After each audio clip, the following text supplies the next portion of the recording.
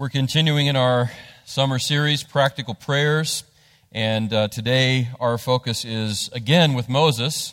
Last week we looked at the first prayer of Moses, and so the prayer of Moses, part 2, is today. And, you know, a lot of wisdom is ancient. There's a lot of ancient wisdom out there that you can find, but not all ancient wisdom is timeless. Not all ancient wisdom is easily relatable or applicable or practical to us today.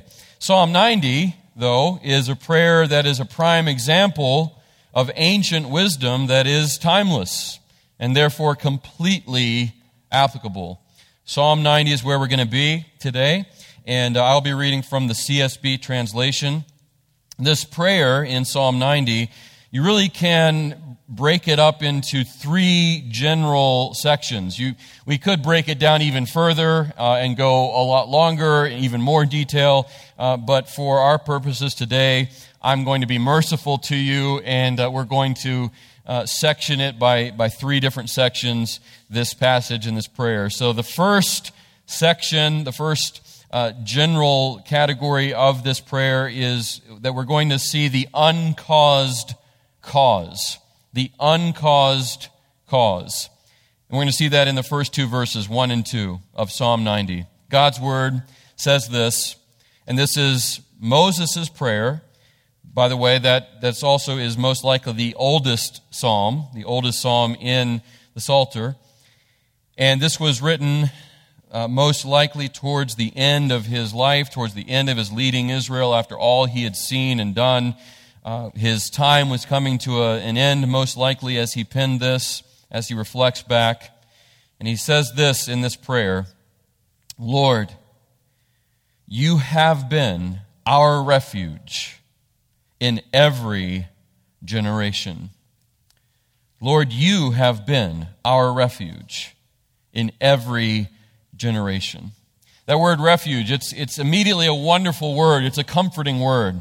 You think of safety, you think of stability, you think of security, you think of comfort, you think of hope, you think of strength. And certainly all those things are found in God and in God alone, more than anyone else or in anything else. There's many times in our lives, and you might be in one right now, where refuge is desperately needed. We've all been there. We know what it's like to feel abandoned, to feel hopeless, to feel helpless, to feel weak, to feel let down, to feel like there's no one and no thing that you can turn to. Refuge. It's something we all want, we all need, we all look for. Moses says here rightly, Lord, you have been our refuge. And notice when and how, in every generation. That means the refuge of God is not something that one group of people or certain people can experience while others can't.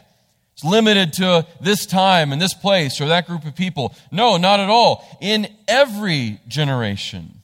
As people come and people go, as circumstances change, God doesn't change. And the refuge that He alone provides does not change.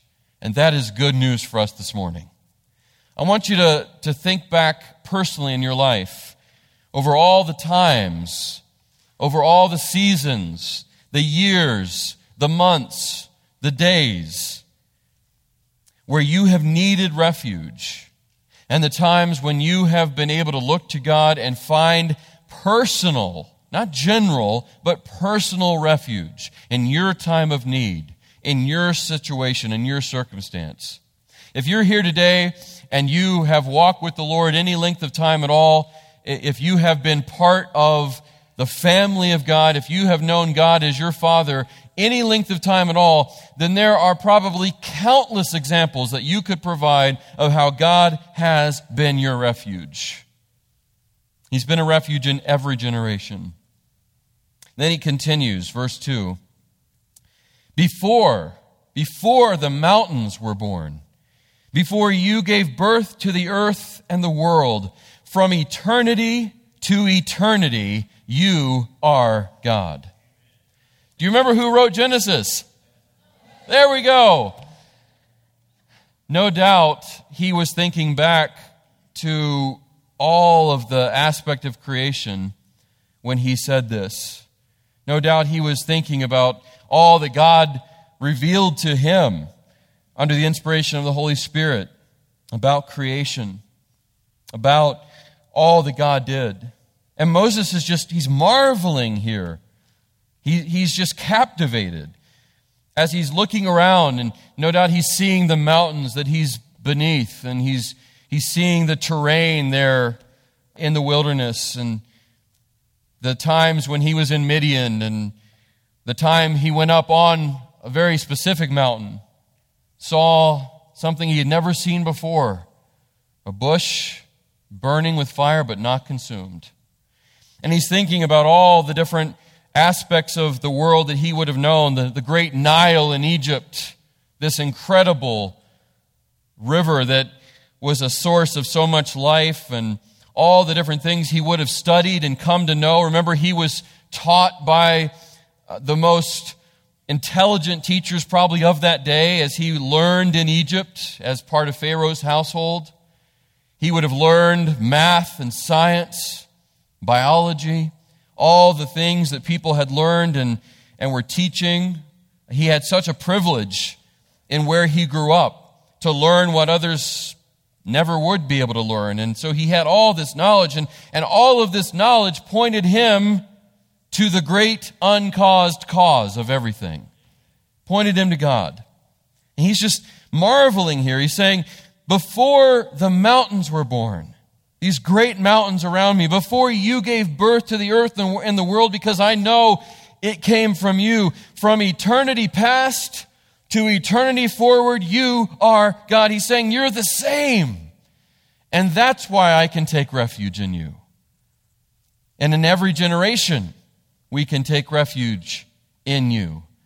Thank God for that this morning. Thank God for that.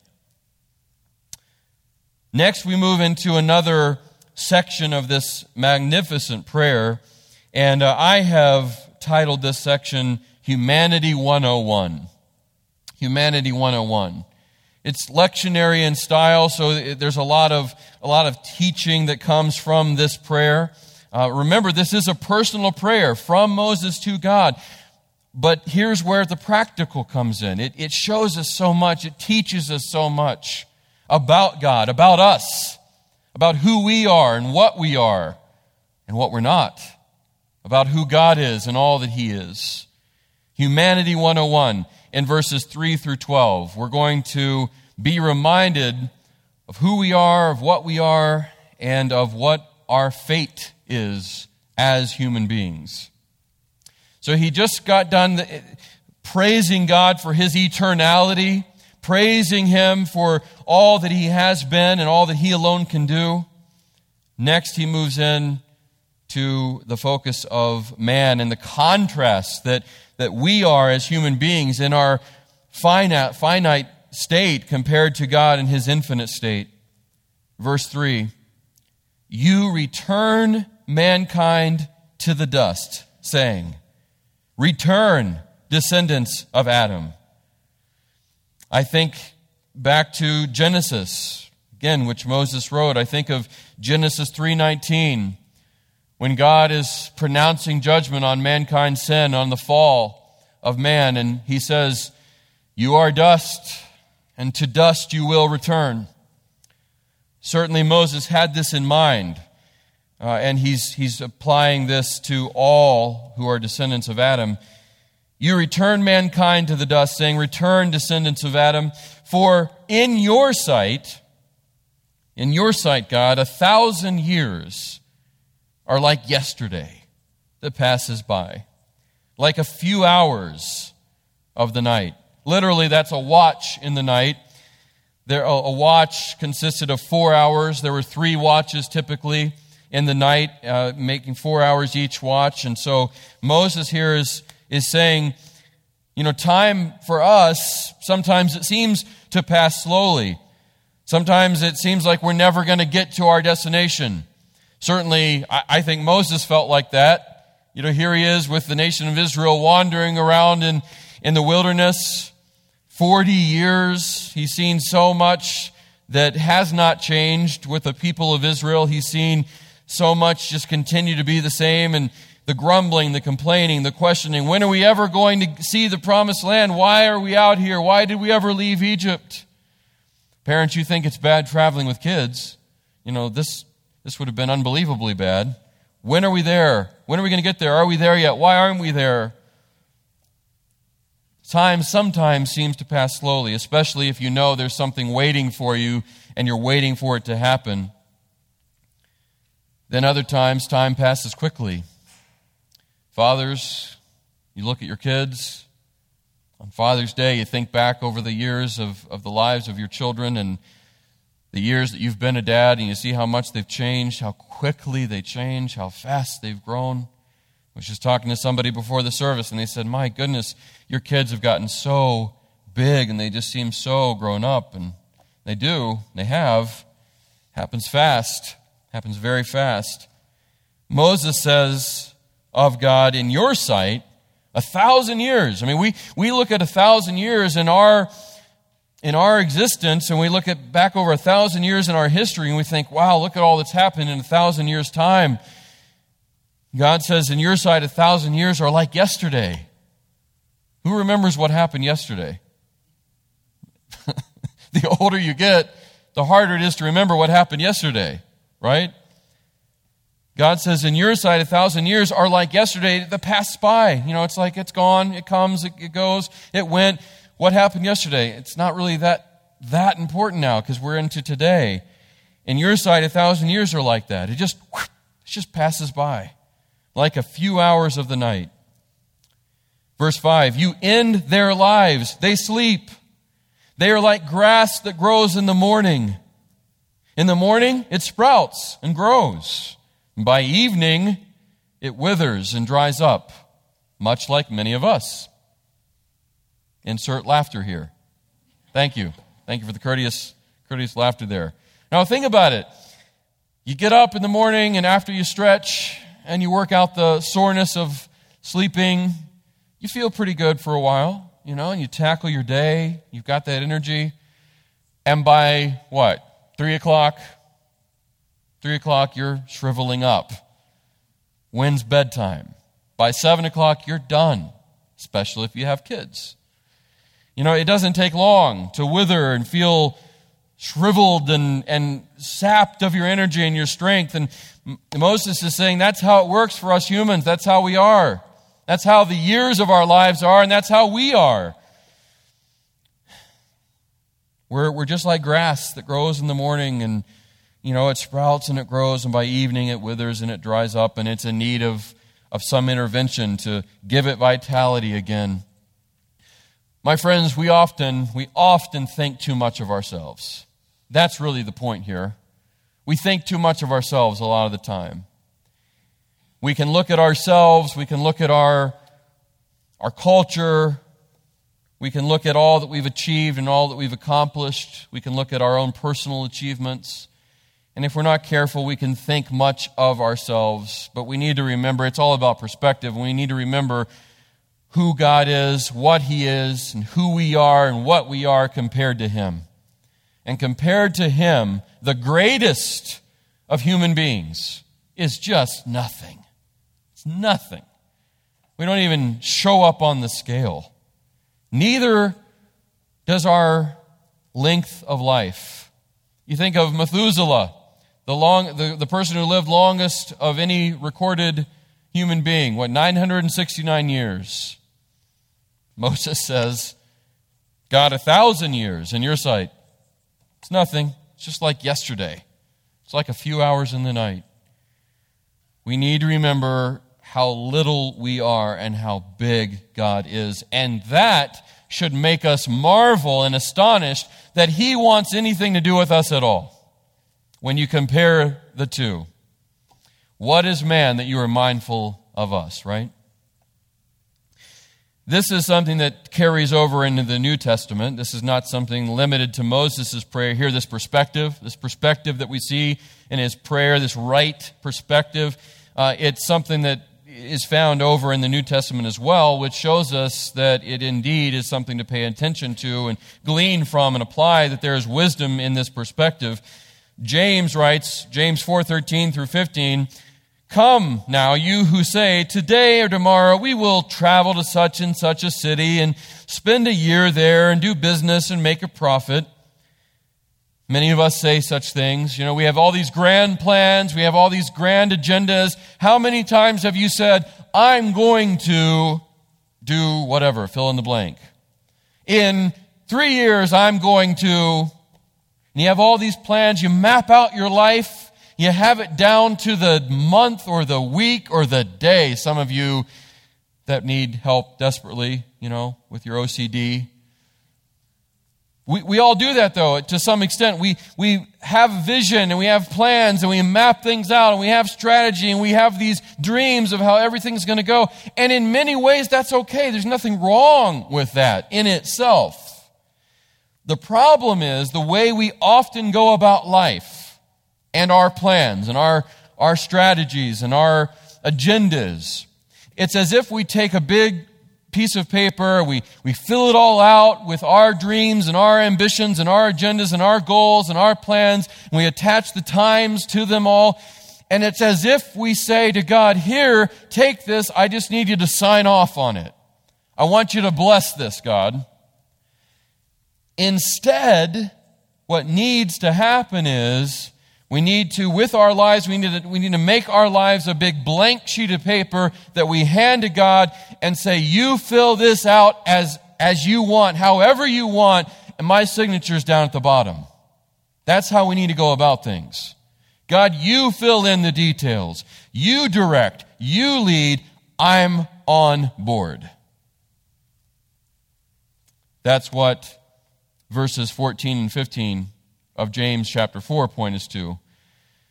We so foolishly do what he said in verse 13, "Today or tomorrow I'm going to travel to such and such a city and spend a year there, and I'm going to do this and I'm going to do that. My life's going to look this way." Verse 14 says, "Yet you do not know what tomorrow will bring, what your life will be.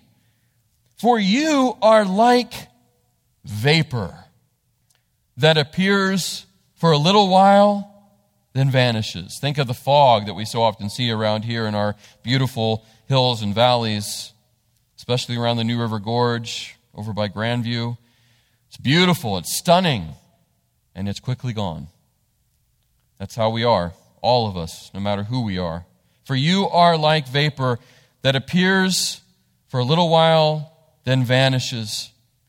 So in light of that, what do? Well, what should we do? What should our response be? Verse 15, instead of what verse 13 rightly says that we so often do, that personal ambition and agenda and goal without any thought of God. Instead, verse 15, James writes, "You should say, if the Lord wills, we will live and do this or that." If the Lord wills, we will live and do this or that. I thank God for my earthly father so much. He is such a godly father, and very, very early on, he taught me this principle from this passage. And he didn't just teach me this principle, he's always lived it out. There is never a time that I can remember in my past or even today when, as you're talking to my dad, if there's a plan that's going to happen, like, "Hey, I'll see you tomorrow," or "I'll see you when you come by," or "Hey, you should come by the house," or "Hey, next week we should go and do this." He always follows up such statements with, "Lord willing." Lord willing. Like he's supposed to come over for lunch today, Father's Day, And this morning, he says, "I'll see you this afternoon, Lord willing." Because he became so saturated by the truth of this passage, he realized that's going to have to affect every moment of my day. This isn't just words on a page. This is reality. We don't know what tomorrow will bring. None of us do. We don't know what our life will be like tomorrow. None of us do. We are a vapor. So instead, we should say, all of us should say, if the Lord wills, fill in the blank. That's what Moses was focusing on here in these verses. Still in this same category of Humanity 101, we're going to see now the reason for the shortness of our lives. We do return to dust. We are like the grass that's there in the morning and then shrivels by evening. We are, as James says, a vapor. What's the reason for all that? Why is that true of us? What's the source of our brevity? Why do we have such short lives, even if we live to 80 or 90 plus years like Cormy and Earl, which we are so thankful for? Praise God for these men that have been given these years. But let's say they lived 100, 105. That's still so short, isn't it? Comparatively, compared to God, compared to others in our human history. So why such brevity? What's the reason for it? Well, verse 7 begins to paint that picture. And it's a grim picture, but it's an honest one. It's an accurate one. Verse 7. For we are consumed by your anger. We are terrified by your wrath. So, anger and wrath. Whose? God's. That's the beginning of what Moses is focusing on as he prays here in this psalm, Psalm 90. That's where his attention turns as he recognizes his own brevity, his own shortcomings, his own limits. And he's thinking about the reason for it. And you remember, he's still praying to God. It's still a personal prayer. And he's saying, the reason, God, I know what the reason for this shortness and fragility of life is. It's because we're consumed by your anger. We're under it. We're terrified by your wrath. And I think of what Paul says in Romans 1. In Romans 1, 18 through 19, he says this, For God's wrath is revealed from heaven against all godlessness and unrighteousness of people who by their unrighteousness suppress the truth. Since what can be known about God is evident among them because God has shown it to them. Yeah, humanity. People under God's just right wrath and under his righteous anger for our rebellion and our sin. And that is why our lives are not longer than they are. Our lives are under the judgment of God, under the response of him to our sin. That's why death entered. That's why he said to Adam and Eve, you are dust. Adam, I made you from the dust, and you're going to return to dust. You're going to die. Literally, in that account, he says, dying, you will die. You're going to start the process of dying now, and at one point, the process will be complete, and you will be dead. Dying, you will die.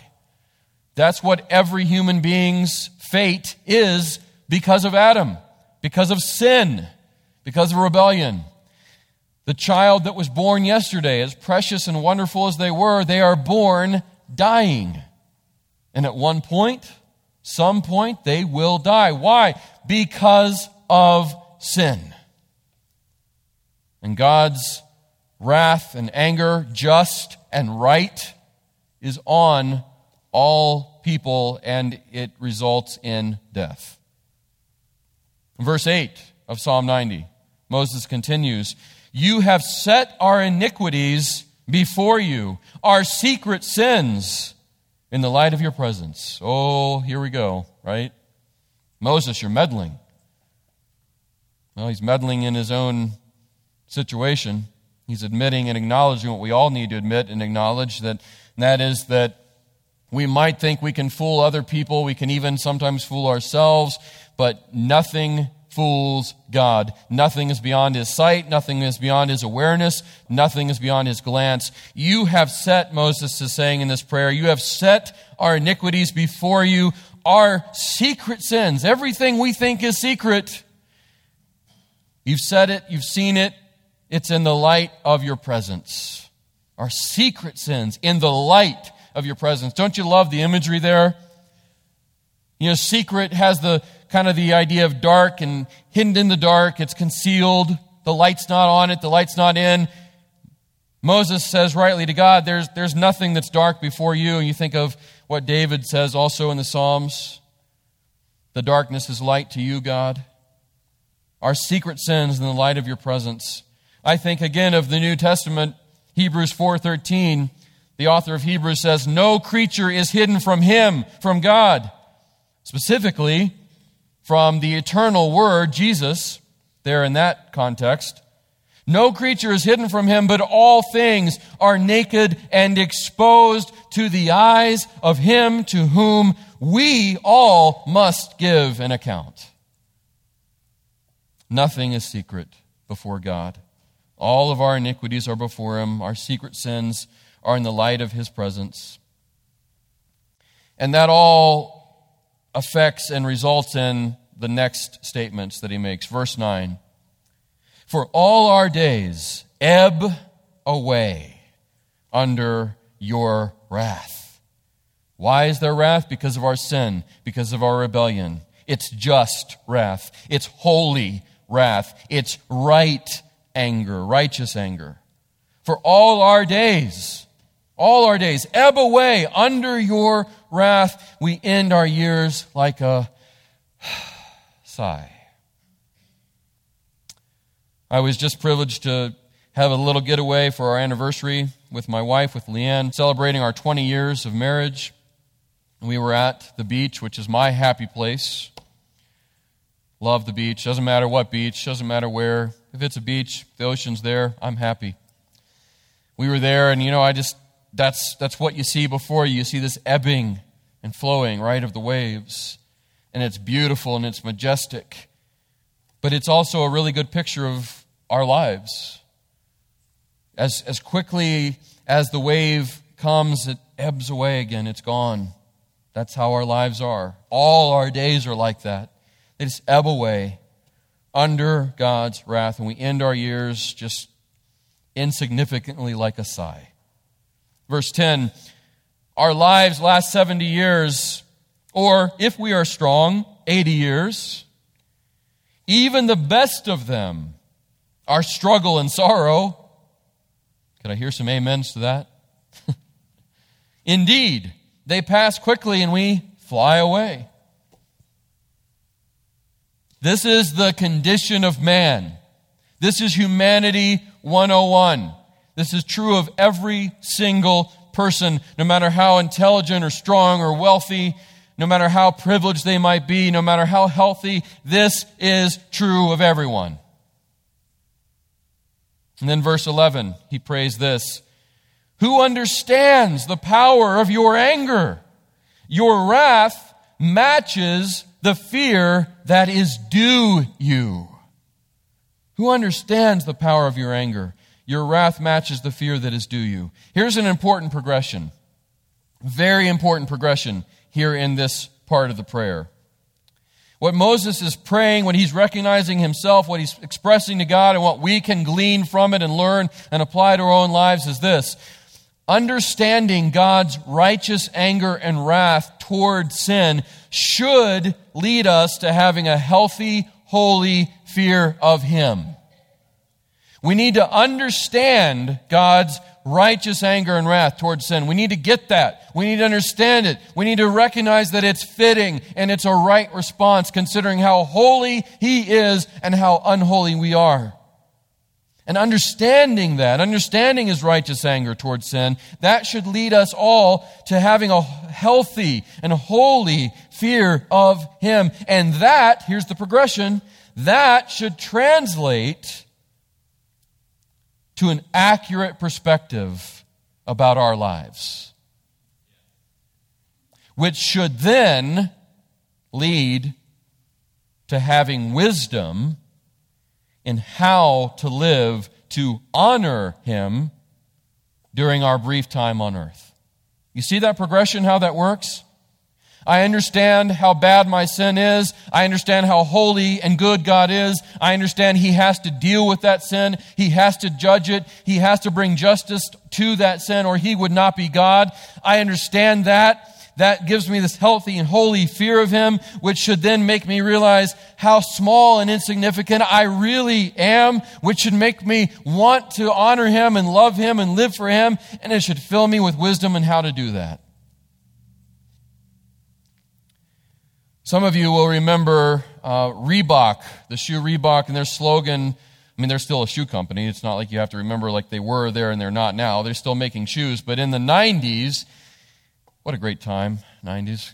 Can I get some amens right here in the front? Yeah. In the 90s, their slogan was, life is short, play hard. Life is short and play hard. And though that's not their slogan anymore, and a lot of people don't remember that at all, that is still the motto by which people live. Many, many people live their life that way. They'll get the first part right. You know, life is short. Yes, it is. We've seen that in this prayer. We see it in James, as I read from James 4. We see it over and over again in Scripture. We see it in our history. We see it in your own life. Yeah, life is short. But what is many people's response to that? Play hard. That means I've got to go out and I've got to grab everything I can because, yeah, life is short. I've got to live for myself really, really hard because my life's not going to last that long, so I better enjoy it while I've got it because you only go around once. What an empty, empty philosophy, isn't it? And it's totally opposite of how we should respond to our short life according to God's Word. And it's found in this prayer. Here's what the response should be to recognizing how short life is. It's not just to play hard. Look at what Moses says in verse 12 of this prayer in Psalm 90. In light of all that he has realized and in light of all that he has expressed in this incredible prayer, verse 12, he says this. You could kind of insert therefore. Teach us to number our days carefully, so that we may develop wisdom in our hearts. That's the right response to realizing how short your life is and how insignificant you are. Remember, I just talked about that progression a minute ago? That progression that it should end in seeking wisdom and in having wisdom. Well, that's what Moses is talking about. Because of who you are, God, because of who I'm not, all that's true of you, all that's true of me, teach us to number our days, to be intentional about our lives, to take stock of our time, and to be intentional and deliberate about the days that you've given us. Help us to do that carefully, with purpose, on purpose, so that we may develop wisdom in our hearts. Wisdom doesn't come from just living randomly and sporadically and however we want and living for ourselves. Wisdom comes from calculating how can I take the time I have and best use it to glorify the God who's given me the time. That's wisdom. And wisdom shows us and teaches us some things. And we see it from this prayer. We see it modeled for us by what Moses prayed. Certainly we see it in his life. But it's something that we all can and should glean and apply. Wisdom will show us this. Man's mortality is the result of immorality. Man's mortality, our mortality, which we all have, is the result of immorality, or, in other words, sin.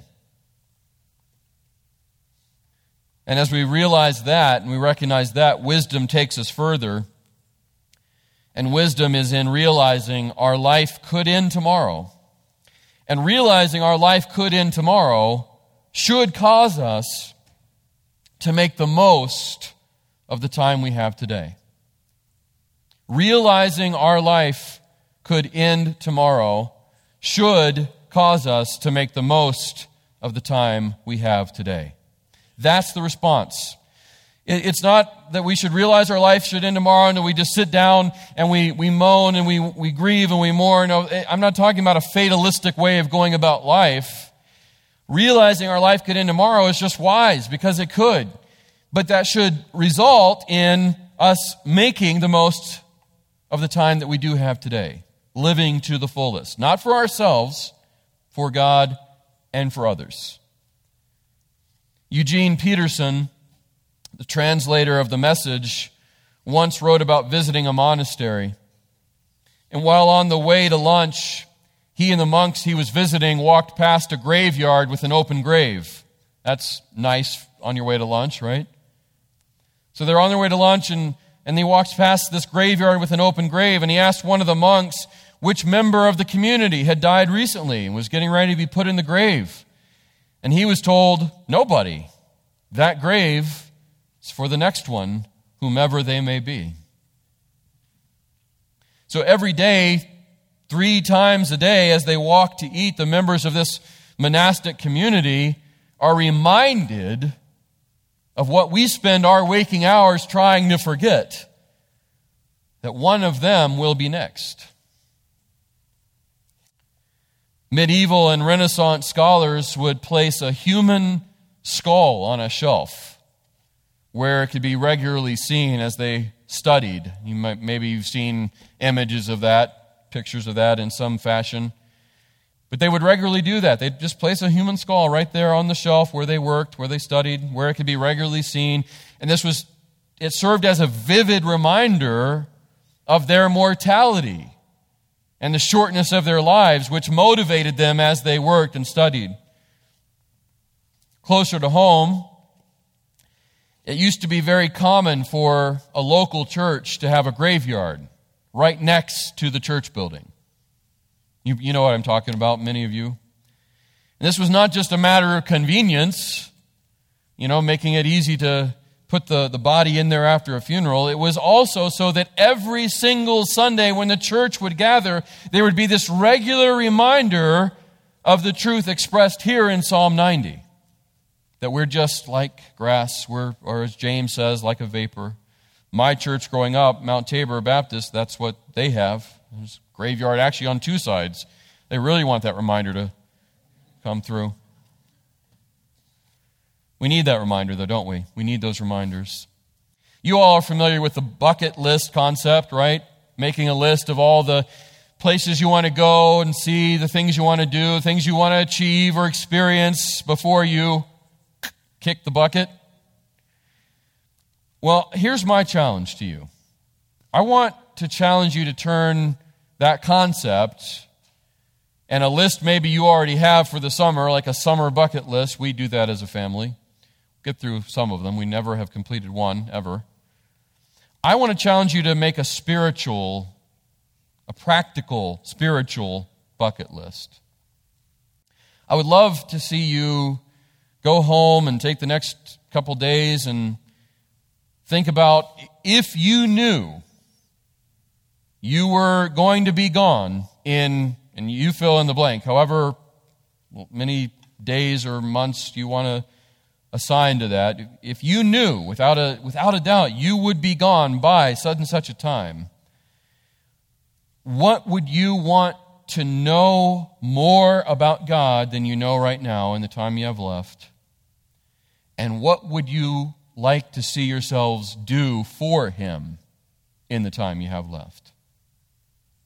And then write out answers to those. What would you like to know more about God before you see Him? And what would you like to do for Him before you are with Him? And think of it with a time attached. I think that could be pretty powerful in our lives.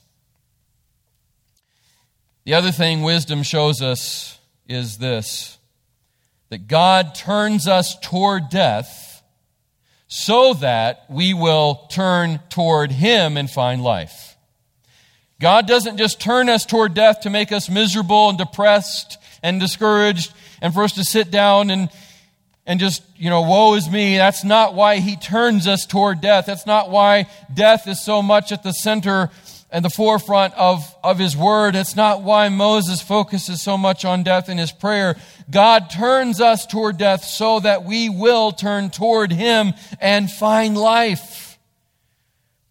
And that leads us to the final section of this amazing prayer in Psalm 90. Our only hope. We see that in verses 13 through 17, our only hope. And I want you to zero in and see these amazing, beautiful contrasts that exist between all that Moses rightly said about himself and all humanity and all that is true of God. I want you to see the contrast with that, and built in even to what these verses show us. There's contrast within each verse and certainly the overall contrast between these sections. Verse 13, Lord, how long? How long? Turn and have compassion on your servants. We need you, God. How long are we going to be left, to wonder and despair and be discouraged? How long are we going to be under your wrath and under your judgment? It's right, it's fitting, it's proper, it's necessary, but God, how long? I know we're under your wrath for our sin, but how long? Turn. Have compassion on your servants. Verse 14, satisfy us in the morning with your faithful love. See, God is not just wrathful. He's not just a God who will judge sin. He's also a faithful God. He is also a compassionate God. He's also a merciful God. Satisfy us in the morning with your faithful love, so that we may shout with joy and be glad all our days. The days that are limited, the days that are short, may we be full of joy in those days at your faithful love, at knowing your faithful love. Verse 15, make us rejoice for as many days as you have humbled us. Isn't that a great thought? As many days as you have humbled us, make us rejoice. For as many years as we have seen adversity. Verse 16, let your work, not let our work be on display, let your work be seen by your servants, and your splendor, not our splendor, your splendor, let that be seen by their children. Let the legacy that we pass on to our children be not how great we were, but how great you are. Verse 17, let the favor of the Lord our God be on us. Oh, how we need his favor. Establish for us. Notice that. Establish for us. That means it's not something we can do. Establish for us, something beyond us. Establish for us the work of our hands. Establish the work of our hands. You could insert in parentheses even you there. You establish the work of our hands. We need you, God. We are fleeting. We are frail. We can't do what we need to do. You, please, give us your favor. Give us your blessing. Establish what we need to do and be in this life that you've given us. So what does all this mean? All of it coming together. Here's what it all comes down to. In our short lives, in our temporary time on earth, we need to choose, and it is a choice. We need to choose to look for meaning and satisfaction in the constant love and grace of the everlasting God. And that comes to us by Jesus and through Jesus alone. Romans 5:8 says, God showed his great love for us by sending Christ to die for us while we were still sinners. Romans 6:23 says, the wages of sin is death, but the free gift of God is eternal life through Christ Jesus our Lord. So all of it coming full circle, my friends, it means this. Everyone will go through death's door. Everyone will. Everyone will go through death's door. How we respond to Jesus before we enter it determines what we experience on the other side of it. It's all about Jesus. Let's pray. Father, I thank you for this magnificent prayer, Psalm 90. I thank you for all that it shows us and teaches us. May we learn well from your servant Moses and his prayer. It is so practical. Help us, Holy Spirit, to make the practical application, the personal practical application from this prayer that we need in our lives. May we reflect the wisdom that Moses clearly showed and expressed in this great prayer. May it be true not just of our prayers, but of our lives. And it's in Jesus' name I pray this. Amen.